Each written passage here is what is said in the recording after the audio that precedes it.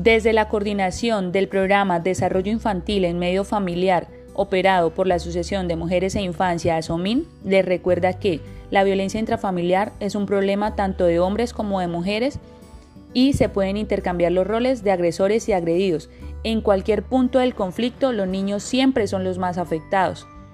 Si sabes de algún tipo de violencia, denúncialo.